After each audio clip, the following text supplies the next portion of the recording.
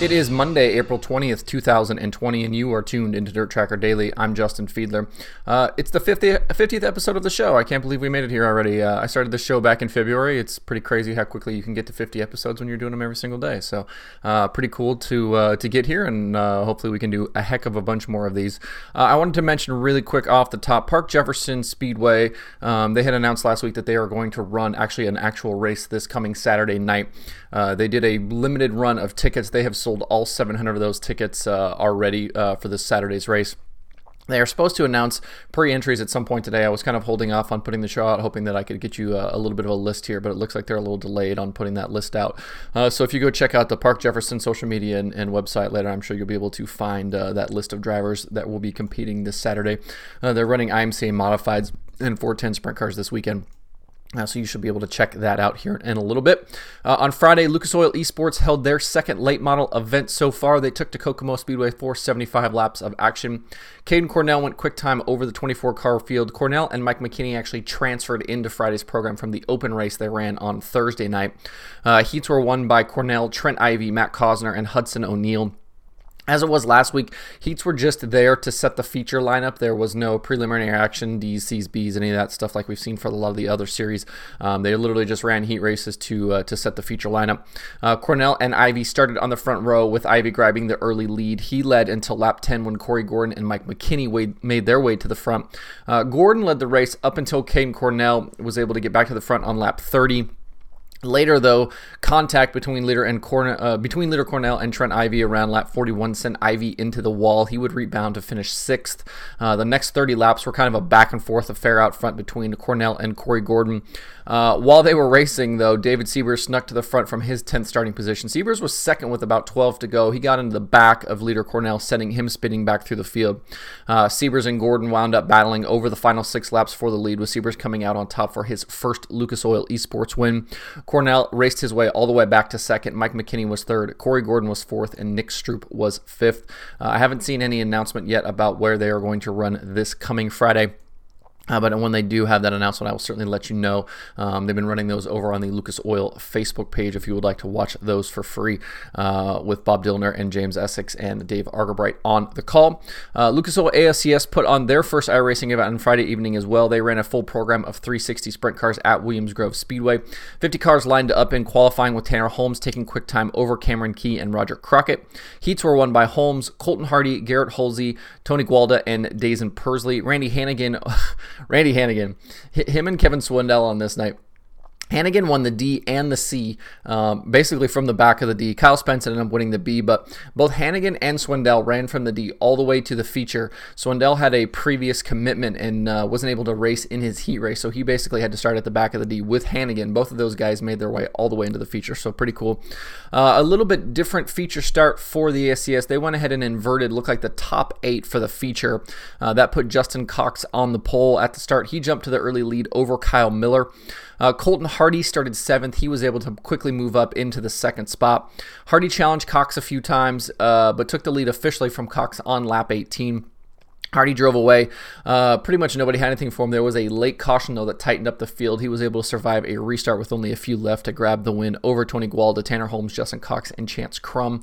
If you don't know who Colton Hardy is, he's a regular iRacer for Swindell Speed Lab Esports, and then has done a ton of 360 experience as well with ASCS and some of the regional ASCS series.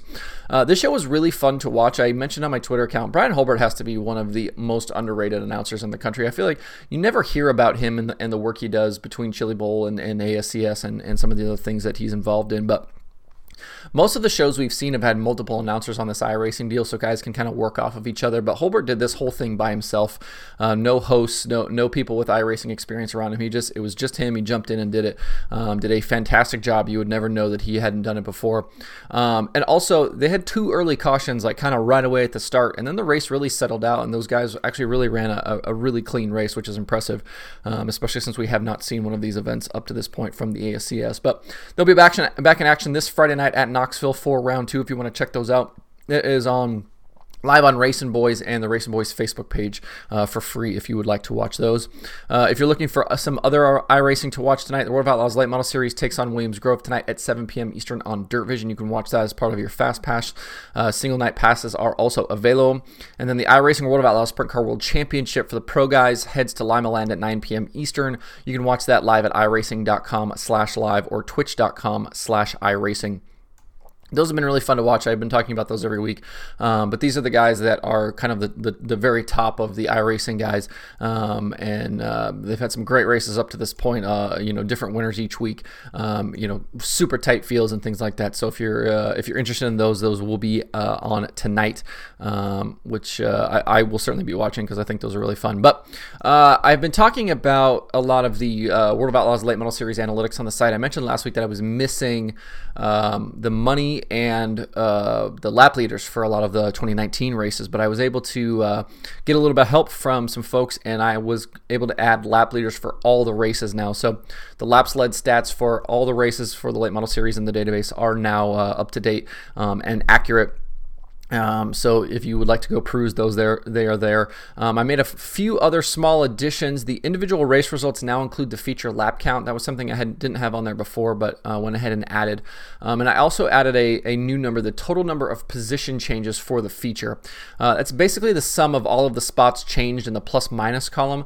If you take the plus minus column and add it all together, it would be 0. But if you take just the positive numbers and add those together, that's basically what you're seeing.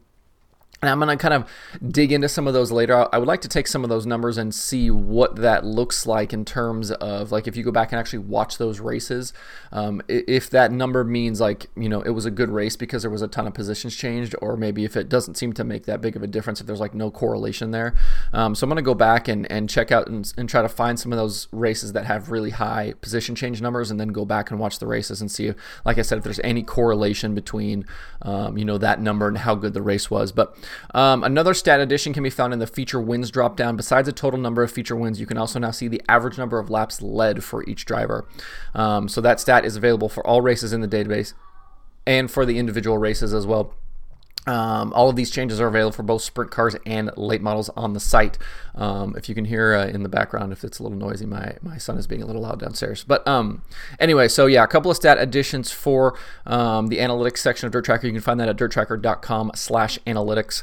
And obviously more to come. I'm excited about some of the things that we're seeing here, and some of the things like, the ability to kind of to pull some numbers out of these, and all of the data that's kind of available as we go here and continue to add numbers and add stats and add races. I think there's going to be a lot more fun stuff here. I keep actually refreshing here too to see the Park Jefferson stuff to see if they have made the announcement yet. And as of 10:20, there's still no announcement. So we'll go ahead and close up the show. Hope everybody has a good Monday. I appreciate you tuning in. This is like I said, the 50th episode, and pretty neat to get to this point this quickly. So hopefully we can do a whole bunch more of those. And I've got some, hopefully have some interviews lined up here for the next week or so. I've got basically, if you are a regular podcast listener, and especially a regular dirt racing podcast listener, like similar to kind of what we do on Open Red, a lot of shows now have, they'll have a guest on and they'll talk about their racing career. They'll talk about, they'll kind of do 30, 45-minute-hour conversations and kind of cover the whole gamut of things. But the interviews I'm going to do on this show, I'm going to keep condensed, and I'm going to have a guest on to talk about a very specific topic. And so, when you see me bring somebody on, it's not to get their life story. It's because I have a specific question for them, or I have a specific topic I want to address with them. And I'm going to kind of use them as an expert in doing so. So the shows will still, hopefully be 10, 15, 20 minutes, depending on how long those interviews go. But it'll still be, race results and talk about analytics and things like that. But then in addition to, I'll have a short interview where we cover off on a specific topic. So I'm hoping to do a couple of those this week. I will certainly share those as I get them recorded and as we're ready to put those on the show. But just keep that in mind as we go forward. You can find Dirt Tracker Daily on Apple Podcasts, Spotify, Stitcher, or where you get podcasts. Please subscribe, leave me a review, tell your friends. You can also watch the show on YouTube and Facebook every day. You can email the show at info@dirttracker.com, and you can follow along at Facebook facebook.com/DirtTracker, twitter.com/DirtTracker, and the website itself, dirttracker.com. You can follow me on Twitter at Justin_Fiedler. That's JUSTIN_FIEDLER. And you can sign up for the Dirt Tracker weekly newsletter, which I will be sending out a new one this week. Thanks everybody for tuning in. I will see you tomorrow on Dirt Tracker Daily.